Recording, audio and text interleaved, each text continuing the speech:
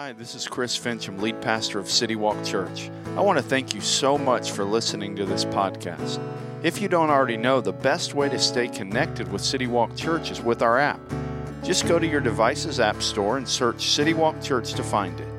Whether you've been a longtime follower of Jesus or you're just investigating faith, our hope is that this message will help you take your next step in that journey. If you're in the area, we would love to have you come join us in person. For more information or to plan your visit, check us out at citywalkchurch.com or on social media at WeAreCityWalkCA. Morning. I think I'm supposed to be over here a little farther. There we go. Everybody doing all right? Those of you that are watching online, how are you? Okay, good. Glad you're doing good too. As Matt said, we are excited about our pumpkin parties coming up. On your way out today, make sure you pick up, we have a few more invite cards. Make sure you pick up a few invite cards to give out. And if you still are looking to serve, you can do that by just getting into the app in the announcements. And we still have some spots available to kind of join the team that's going to be helping put those on. And so this week, just yesterday, Kate and I, so our family, different places. Lori was at a conference, and then Julia was doing some stuff, and Austin, he was working. And so Kate and I, we had to find soccer cleats. So my daughter Kate is not an athlete, but she's joined a little soccer team. And so her goal was she wanted pretty soccer cleats. She could really care less if they worked well. But we finally found some. But then we were near Hobby Lobby, and we're like, you want to go into Hobby Lobby and look at the Christmas stuff? So we're like people that loves to get into Christmas early. Lori doesn't let us much, but when Lori's not with us, we can sneak some Christmas music in and stuff like that. So we went to Hobby Lobby, and we were looking around, and this week I kind of started to think about Christmas because our team got together and we began to plan out all the things that are going to happen at Christmas time around here at City Walk. And one of the things we talked about was we started to talk about our favorite Christmas movies. And so as you think about favorite Christmas, you're like, I am not allowing myself to think about a Christmas movie until Thanksgiving. But if you were going to think of one, like some of you probably have a favorite. And we were kind of discussing this. We were sitting down right here and we were kind of preparing for December here at City Walk. And so we were talking about how some of us loved It's a Wonderful Life and the White Christmas, kind of some of the classics. Some of people like The Grinch and Home Alone. And then we even talked about if Die Hard was really a Christmas movie or not. And there was some disagreement about that at our table. But we talked about different, and different people had kind of different movies that they liked and that were important to them for different reasons. And probably, whether it's a Christmas movie or another movie, you have probably a certain type of movie that you lean into. So like Christmas movies, maybe you lean into just the classics and you're just going to put that White Christmas on repeat the whole month of December, and that's just you. Or maybe you like the more adventure and some of the newer things. But probably, again, whether it's a Christmas movie or not, you lean into certain types of movies that you look forward to. You might be the type that, man, the more explosions in a movie, the better. And for you, it's like action and adventure, and that's kind of what the type of movies that you like. Others of you are like, man, you want to go through a whole box of tissues during the movie. And I mean, you want some drama, you want to cry at the movie, and so you lean in. I see some of you looking at the person next to you. You lean into movies where it's just, you're going to feel it, you're going to cry with the people, you're ready to go. And you actually want to feel that way. You put movies on that you know are going to make you cry, and that's kind of the type of movie that you like.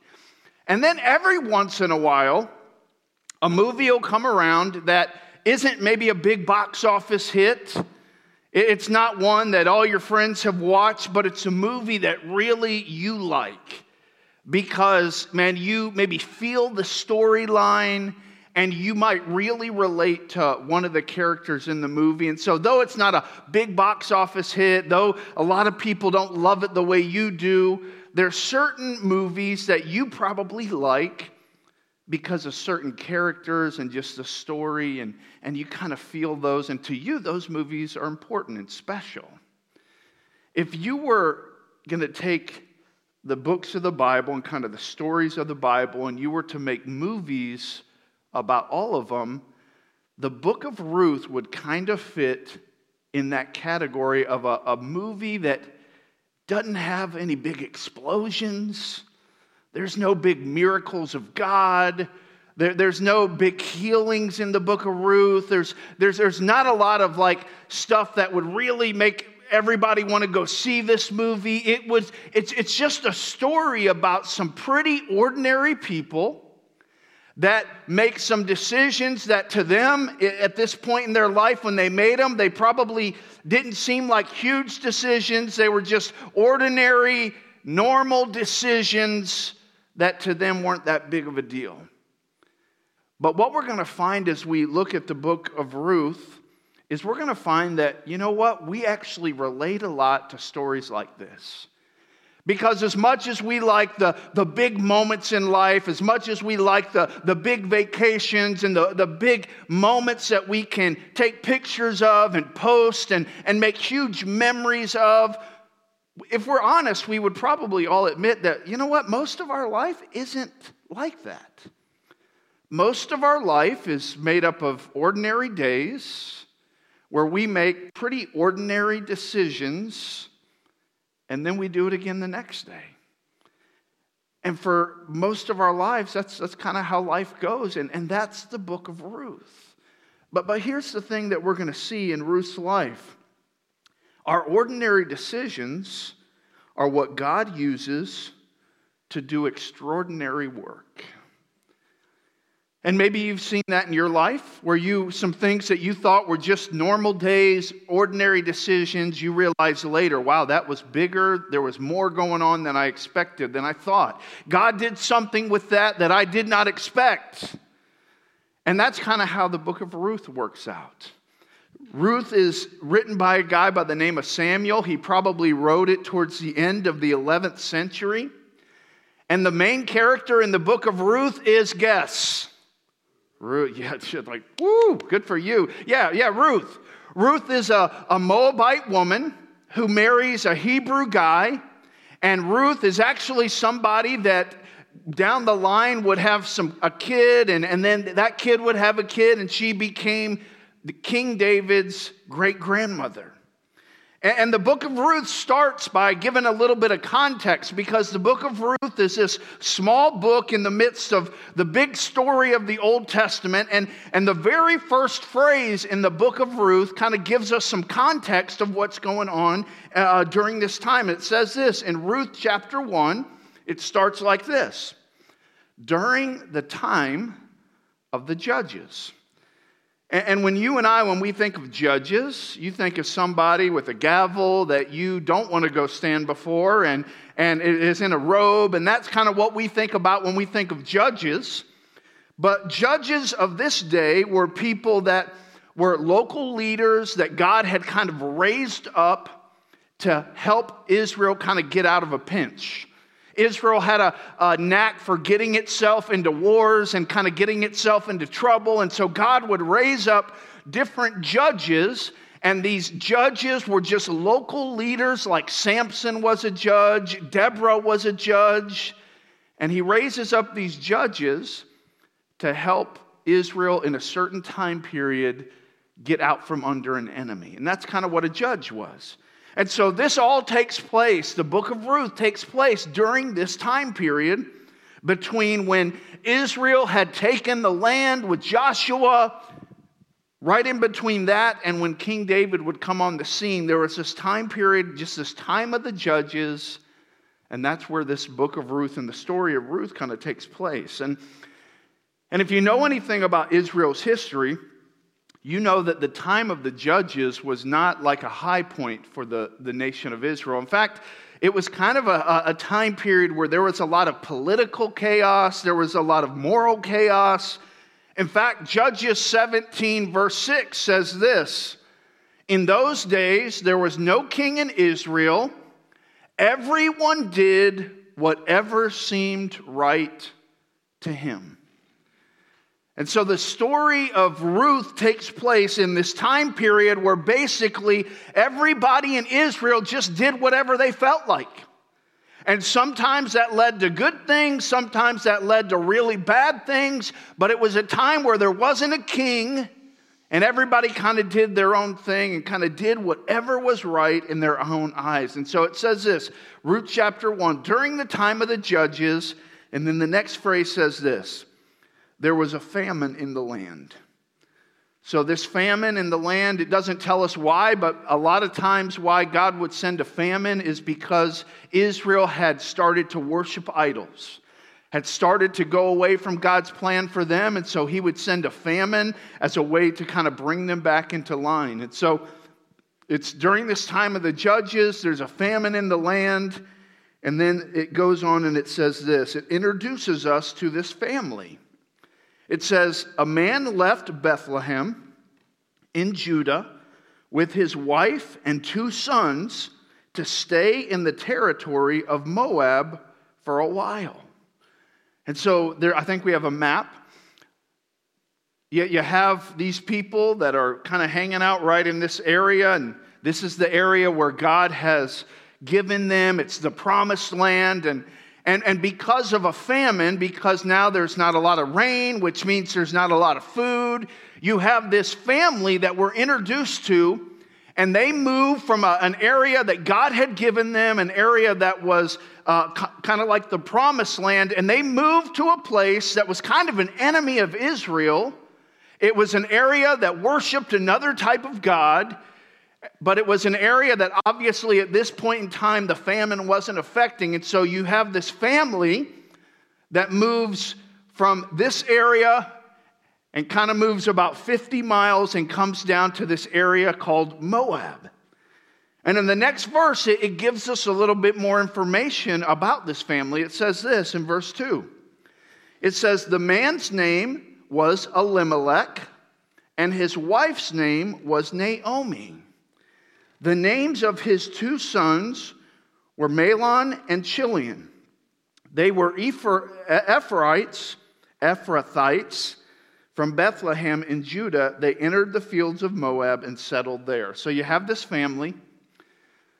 You got this dad and his wife. He has 2 sons. They're feeling some, obviously, pressures from the famine. And so it doesn't tell us what the dad was thinking. It doesn't tell us what his motive is. But he, in his mind, sees an opportunity in Moab.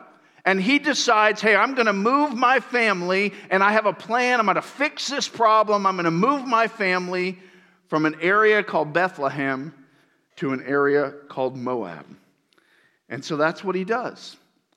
And as I was reading through this, and I think there's a lot here that we can kind of lean into, I started to put myself in this dad's shoes. And I started to ask myself some of these questions. Was this the right move for this family? Was this an opportunity that God wanted them to step into, or was this a distraction? Was this one of those times where Elimelech kind of got ahead of God and there was some problem and there was some discomfort, and so he wanted to quickly fix the problem? Or was this what God wanted him to do? And as I was thinking about his life, I thought, what was his motive? Why did he do this?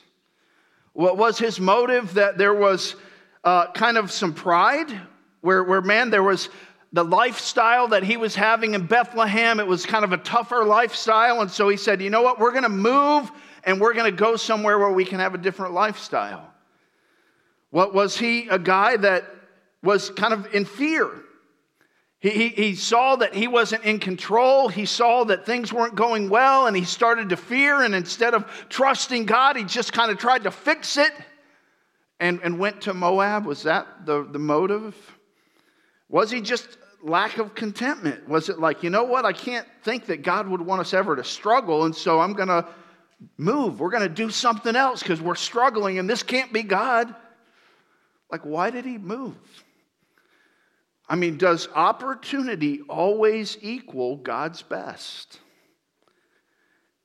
And unfortunately, not always. And this is several thousand years ago, but this is so applicable to us. Does opportunity always equal God's best? In our life and in our society, usually opportunity leads to, and kind of reasons that we move into opportunity are, and there's a lot of reasons, but sometimes it's money.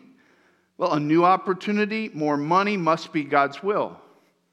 Maybe it's status, and a new opportunity, and this is something that's going to give me a different status, a better status, and this can apply to a lot of different things. And so opportunity must mean I'm supposed to go do it. Must mean I'm going to step into this. I mean, should I always say yes to an opportunity for myself?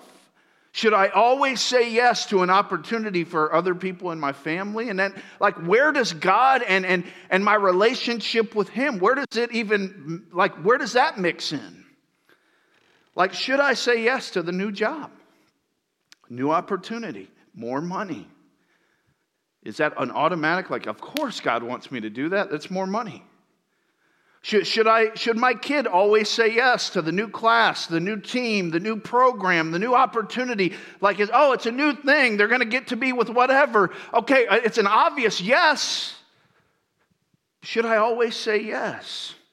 See, along with maybe looking at the salary for the job, or along with looking at, the other things about the program or the team for the kid.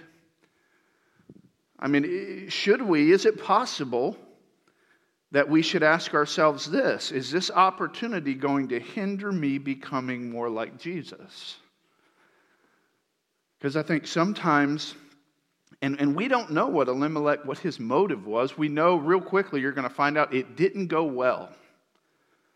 But he obviously stepped into this opportunity for a reason. And did he step into it saying, hey, this is God's best for us. This is going to help us love God and love our neighbor better.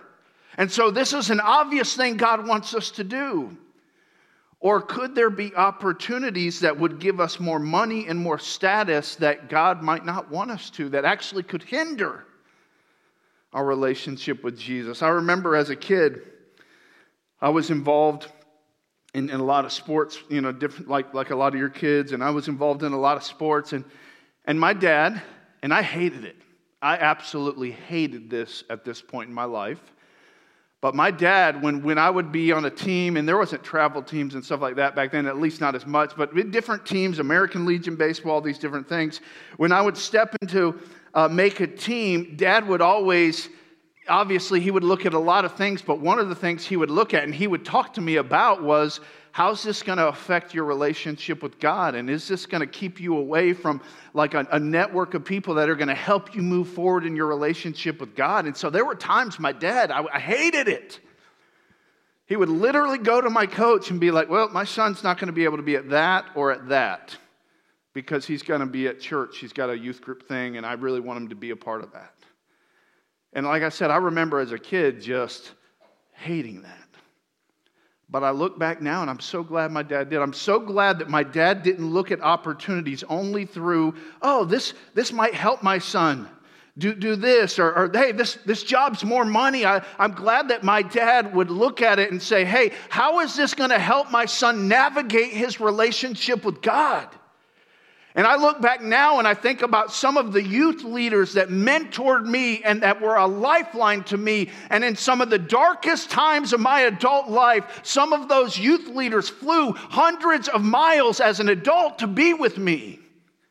And all that happened as a young person, and I'm so glad my dad said, yes, you're going to be able to do this, and yes, you're going to be able to do this, but your relationship with Jesus is most important, and so we're going to make sure this doesn't hinder that. I'm so glad that he did that. Like I said, I wasn't in the moment for sure. But Elimelech's in this spot where he has to make a decision, and he decides that this opportunity is what he and his family are going to go do. And look with me at what happens. Like I said, it didn't go as planned unless Naomi didn't love her husband, because the very next phrase says this: Naomi's husband Elimelech died, and she was left with her two sons. Her sons took Moabite women as their wives. One was named Orpah, and the second was named Ruth. And so, bottom line, life is not going according to a plan, probably the plan that they thought. They get to Moab, and shortly thereafter, her husband dies. Naomi's husband, Elimelech, dies. Then her sons take wives from a different culture, they worship different gods, and God had told people of Israel, hey, do not marry people that worship other gods. It's going to complicate things. And so Naomi finds herself with her husband gone, and her two sons have now married people that worship other gods, and so life is getting complicated. It's not going according to probably what they had envisioned. But then it says this, it says, after they lived in Moab about 10 years, both Mahlon and Chilion also died. So now, they need to check the brownies. Like, all these dudes, are they eating the same brownies or what's happening? Because dad dies, then the two sons a few years later die. And so now Naomi is in a spot that she never imagined she would be in. She's in a spot where it says this, it says, and the woman was left without her two children and without her husband. And in this society, today's society, that would be terrible. But in the society of this day, this was devastating. This was devastating to Naomi in so many different ways. When you would lose your husband and you would lose your sons, this was devastating to you, obviously, emotionally, physically. You didn't have anybody to take care of you as you got older. Financially, because now, your sons were going to be there to support you. Obviously, your husband was there, but now you don't have any of that. And this isn't a day like today. If that were to happen, that lady would be able to go and have a different career and all those things. But in this day, this was a tough spot to be in. She finds herself in a different country, different culture that worships different gods. Her husband is gone. Her sons are gone. It's not going according to the plan that she had. And then here's what we see as we just kind of try to put ourselves into this. As tough a spot as Naomi is in, God has not forgotten her. And here's also the beautiful thing. Whether they were supposed to be in Moab or not, obviously we don't know. Here's what we know, and we see this through the rest of the story. God is able to use even some decisions of ours that aren't good and aren't right and even could be against His will. And He's able to take those decisions, those bad decisions, and redeem them for our good and His glory.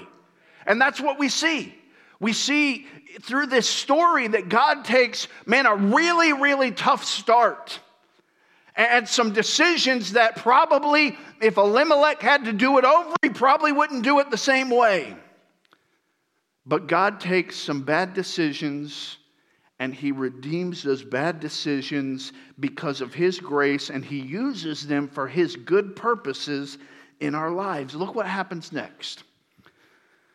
She and her daughters-in-law set out to return from the territory of Moab, because she had heard in Moab that the Lord had paid attention to His people's need by providing them food.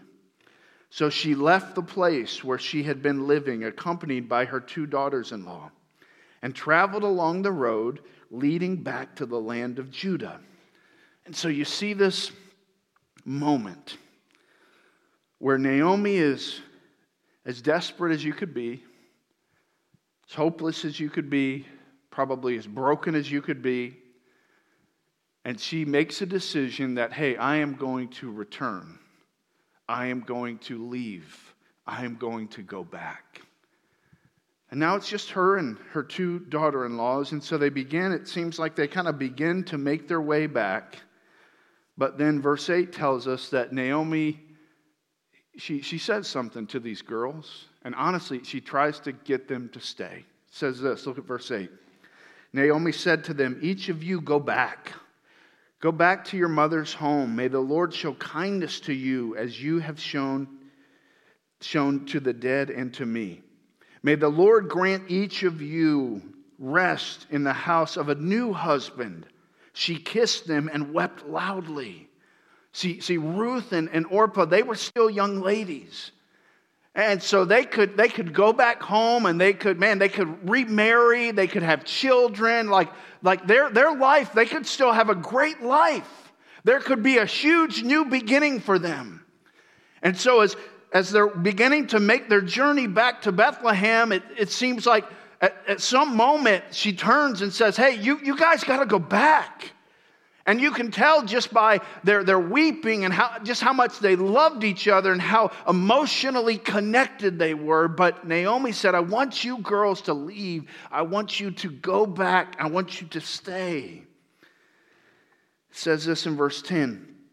They said to her, we insist on returning with you to your people. But Naomi replied, return home, my daughters. Why do you want to go with me? Am I able to have any more sons who could become your husbands? Return home, my daughters. Go on, for I am too old to have another husband. Even if I thought there was still hope for me to have a husband tonight and to bear sons, would you be willing to wait for them to grow up? Would you restrain yourselves from remarrying? No, my daughters, my life is much too bitter for you to share because the Lord's hand has turned against me. And so you see this lady, her name actually means pleasant. But she's in a spot now where her life is anything but pleasant. She's bitter inside. She's hopeless inside. And honestly, these two girls only remind her of the bad decisions and the tragedy that she's experienced. And so she says to them, girls, are you going to wait around for me to get married and have sons and wait 20 years to marry those guys? Of course not. I'm not even going to end up getting married. Go back. See, she's in a spot where, and maybe you've had this in your own life. Maybe you're watching online and you felt this way where, none of us are proud of our bad decisions. Like we're not making a plaque. Not showing somebody a trophy of a really bad decision we made. Of course not. Like when we make a bad decision, when we hurt someone, when we do something that we regret, man, we don't want anything to remind us of that. We want to leave that and move on. And she's in this spot where, to be honest, she just wants to be alone. These two girls just remind her of tragedy. They're just complicating her life. She just wants to be left alone. Maybe you felt like, maybe you've been sick. Whenever you're sick and you're like, I don't want you to come in the room. Just to leave me alone. I'm not feeling good. Or if you've ever played on a team and you missed the last shot or you struck out to end the game. I don't want you to come hug me, Mom. No, just leave me alone. Like you've had times in your life where you're like, I don't want someone to come fix the problem. I just want to be left alone. And that's where Naomi finds herself. She's in a spot where she knows she needs to go back, but she just wants to go back and she just wants to be alone while she's doing it. She kind of wants to just sit in her hurt and bitterness and hopelessness. She doesn't want someone else around. And so the story continues on. It says this in verse 14. Again, they wept loudly. And Orpah kissed her mother-in-law, but Ruth clung to her.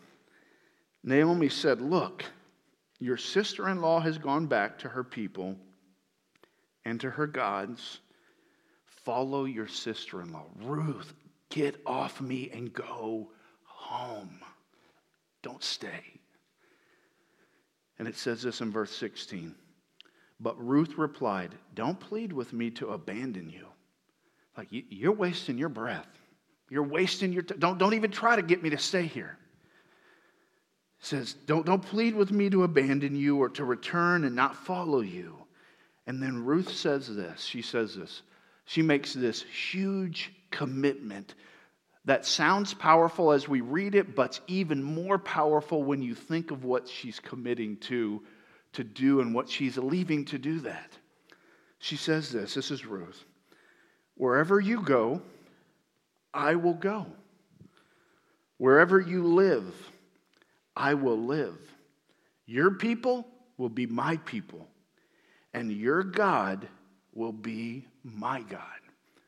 Part of Ruth's decision to go with Naomi was to turn her back on the gods that she had grown up worshiping and to turn herself to the God of Israel and to Naomi's God. And so she says, I'm going to live where you live. I'm going to go where you go. Your God is going to be my God. She says this in verse 17, where you die, I will die. And there I will be buried. May the Lord punish me and do so severely if anything but death separates you from me. Ruth makes this all-in, huge decision to turn her back on her life, her previous life, to turn her back on the God that she worshiped, to turn her back on the traditions of her land. And she says, I am turning away from all of that. And I am all in. I am following you, Naomi. I am going to worship your God. He will be my God. From a human perspective, what Ruth is doing, it would have been so much easier just from a human perspective for her to stay in Moab. Like it was her culture, her family. Opportunities for her would have been, just from looking at it from an outsider's perspective, would have been a much better for her in Moab. A much better opportunity to probably get married again and to raise children and to just do all of that. And it was in this moment that Ruth just decided, you know what, I'm going to turn my back on all of that and I'm going to turn to your God and your way and I'm going to go with you. She had no clue. She had no clue at this point how her seemingly small and even unpopular decision would have such an impact in the future. And it says this. You can tell Naomi's not super thrilled about this. It says this in verse 18. When Naomi saw that Ruth was determined to go with her, she stopped talking to her. So you can just see this older lady. She's kind of probably upset, like, what? You're not doing what I told you to do? And so she just stops talking to her. That's a long walk, 50 miles, back to Bethlehem, if you're not going to talk to the person. She wasn't thrilled. And so you just have these two ladies, and you can almost picture them. You have these two ladies that just kind of going back to Bethlehem, and one's this older lady, and you just look at Naomi, and from a distance, man, you can see, and you've experienced this, where you just see somebody come in, and you can tell they have had a bad day. Something is going on. You can just tell by the way they look, and that's probably the way Naomi was. It was just, she probably wasn't trying to hide it. She's just miserable. But she knows she needs to go back. She needs to go back to Bethlehem. And so it says this in verse 19. The two of them traveled until they came to Bethlehem. When they entered Bethlehem, the whole town was excited about their arrival. And the local women exclaimed, "Can this be Naomi?" So the people, man, they get there and it's like, yay, Naomi's back. And they're like having a good time. And then Naomi shuts that down real quick. It says this in verse 20. Don't call me Naomi, because what does Naomi mean? It means pleasant. She said, call me Mara, which means bitter. She answered, for the Almighty has made me very bitter. I went away full, but the Lord has brought me back empty. Why do you call me Naomi, since the Lord has opposed me and the Almighty has afflicted me?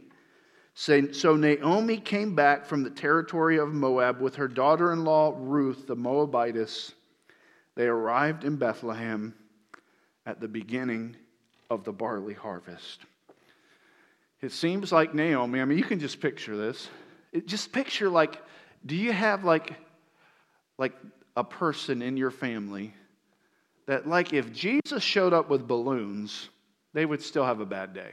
If Jesus was the one to bring them a birthday cake, it's like, well, there's not the right frosting on the birthday cake, and so I'm not going to be happy no matter what anybody does. It seems like Naomi's kind of in that spot. Like she's back home, and people are excited. They're noticing her, and they're ready for her. They're excited that she's home, and she's like, no, hush.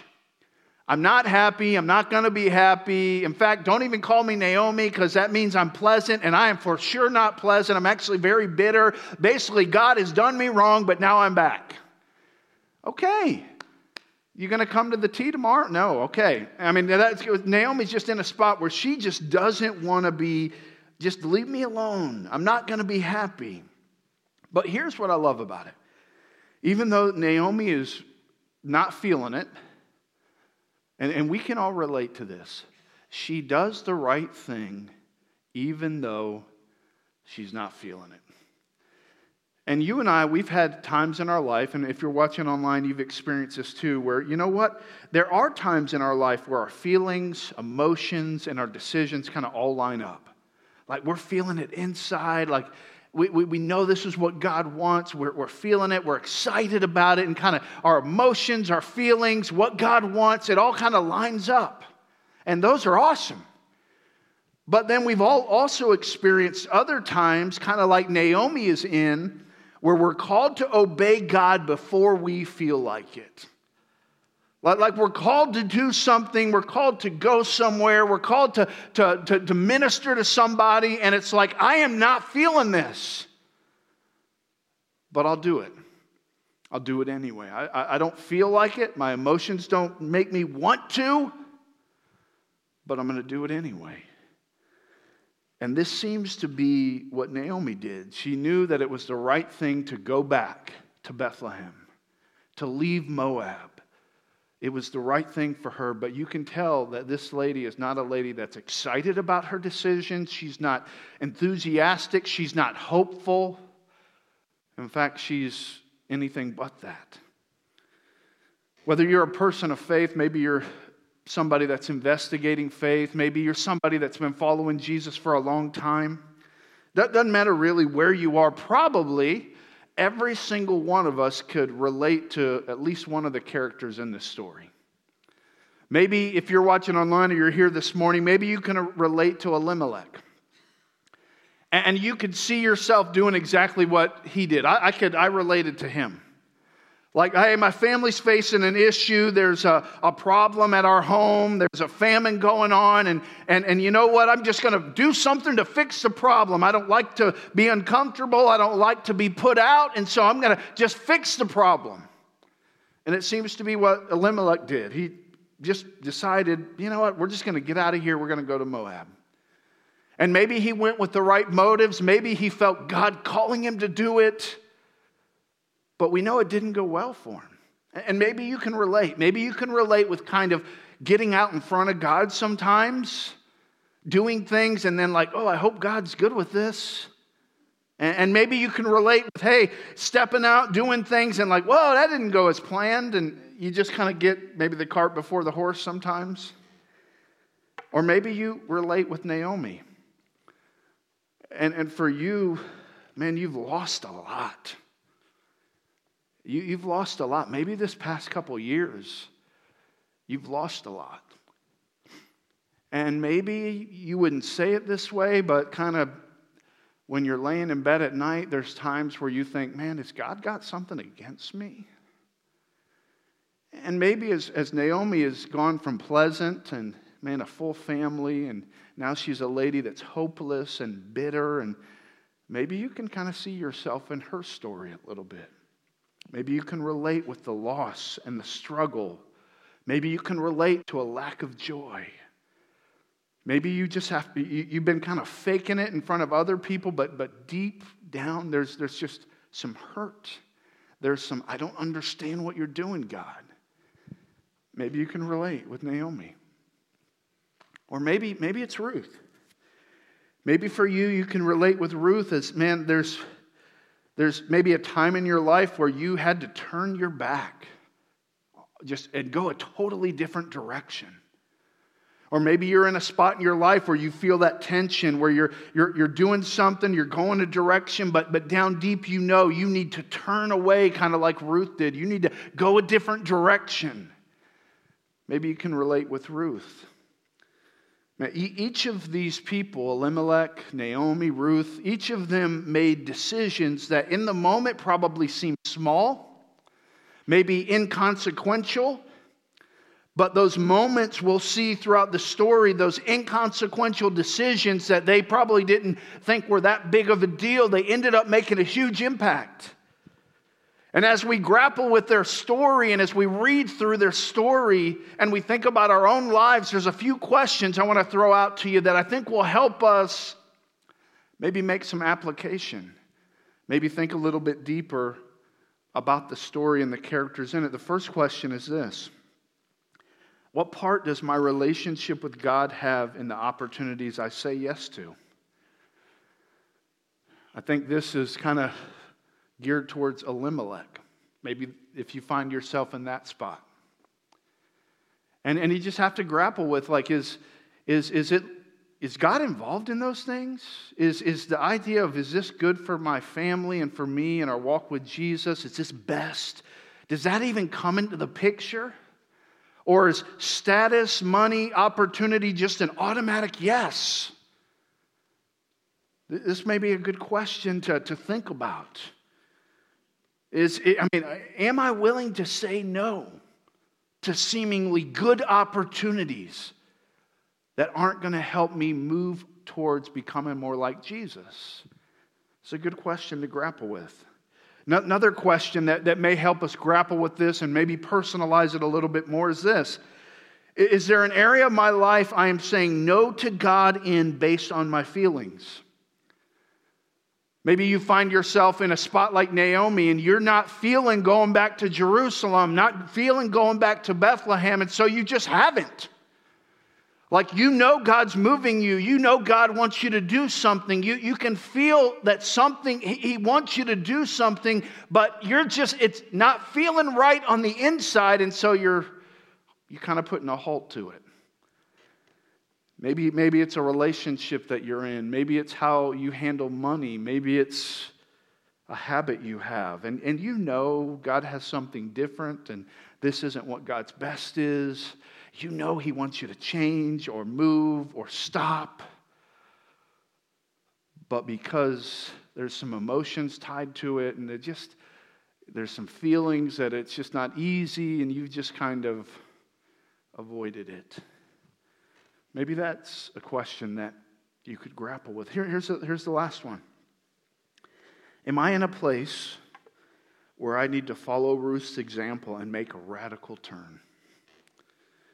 Maybe you're at a place where, man, you know, there's no doubt. You're in a spot where you need to turn. There's some sin in your life. There's some idols you're worshiping. There's some things you're putting before God. And like Ruth, you know that, man, I don't need to manage this. I don't need to try to get better at this. I just need to turn away. I got to turn away. And for you, that's the answer.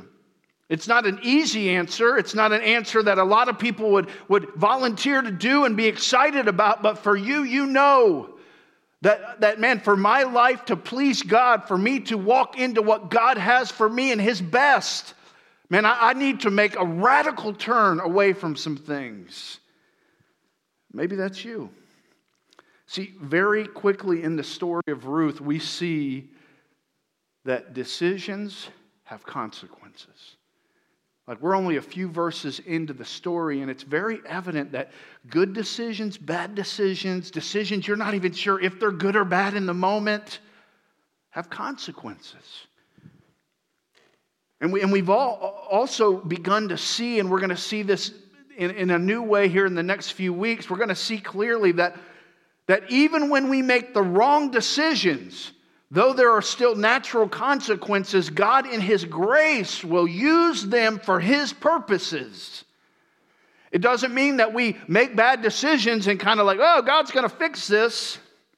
because there's natural consequences. But the beauty of this is that, and we'll see it in the story of Ruth, is when I make a bad decision, when I sin, when I go a direction God doesn't want me to, God can still use my bad decisions for His glory and my good. And the devil, if he has his way, is going to hold you back. He's going to create shame. He's going to remind you of your bad decisions. All the while, God is saying, I'm going to take those bad decisions. I'm going to make you new. I'm going to use them for my glory and for your good. And so it's the beauty of the story that even when we fail, God is faithful. But God also gives us a stewardship of our lives, of our decisions, of our families.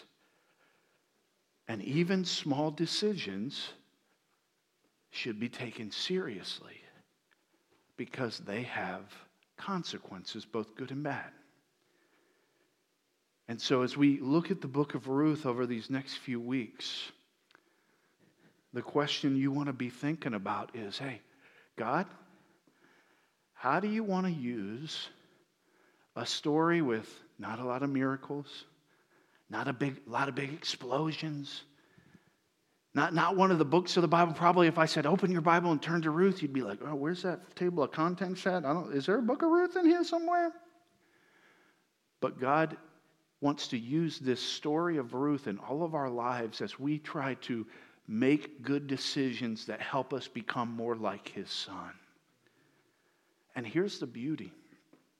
And let me go all the way to the end of the story and kind of give you a little picture of the end. Guess who Ruth is the great, really great grandma of? Jesus Christ. So God uses an idol-worshiping Moabite woman from a different country that probably people in Bethlehem might even be prejudiced of, to be in the line of birthing the Savior of the world. You think God can use our bad decisions for His glory? Oh man, if you only knew. And we're going to see more of that in the book of Ruth. But today, God wants to say something to all of us. He wants to use this story to help us become more like His Son. And so my question for you is, how does He want to use it in your life? Let's pray.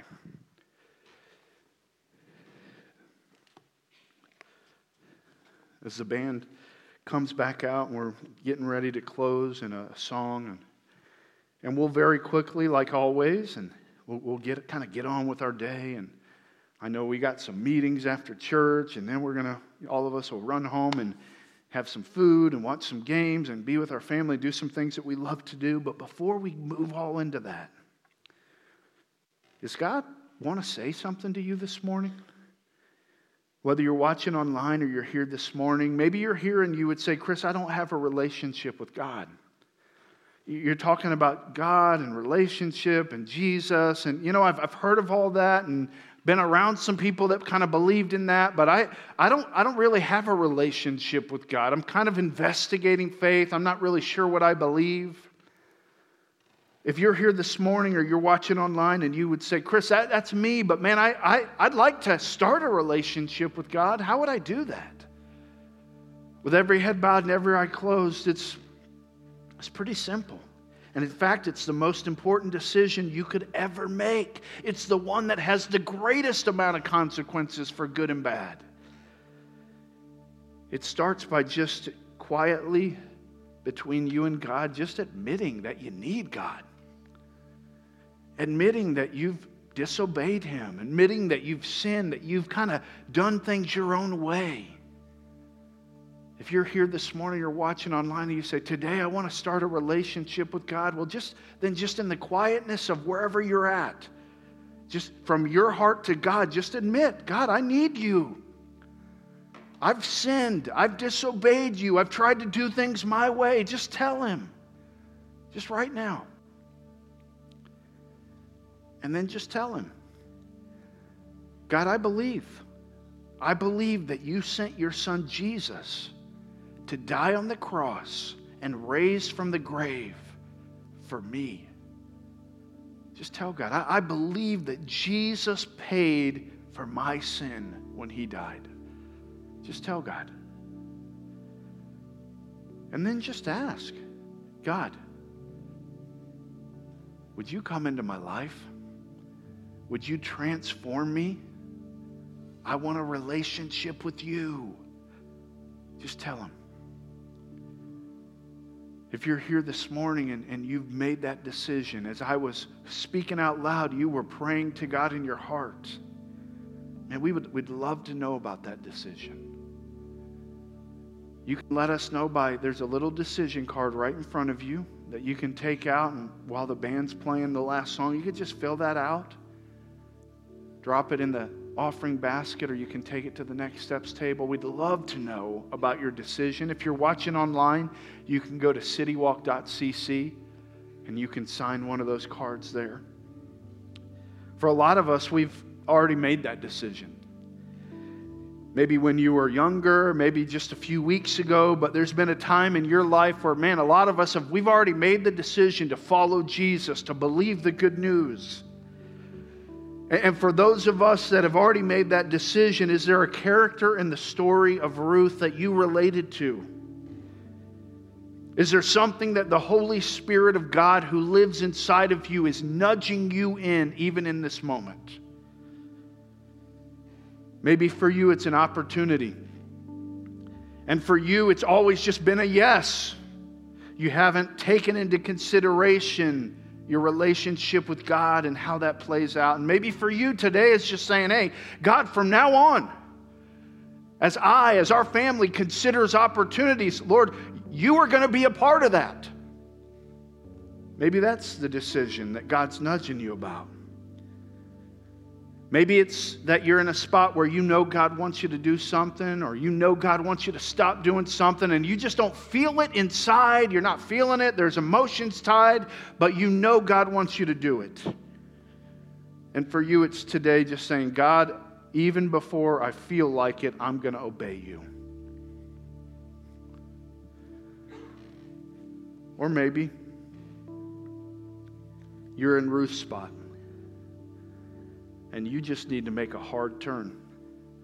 You're going down a road that you know is not right. It's destructive. You know it has consequences you don't want to bear. And for you, today's the day where you just say, God, I am turning away from that. Would you take whatever the Holy Spirit is saying to you and take it seriously? Because here's what the Scripture also says.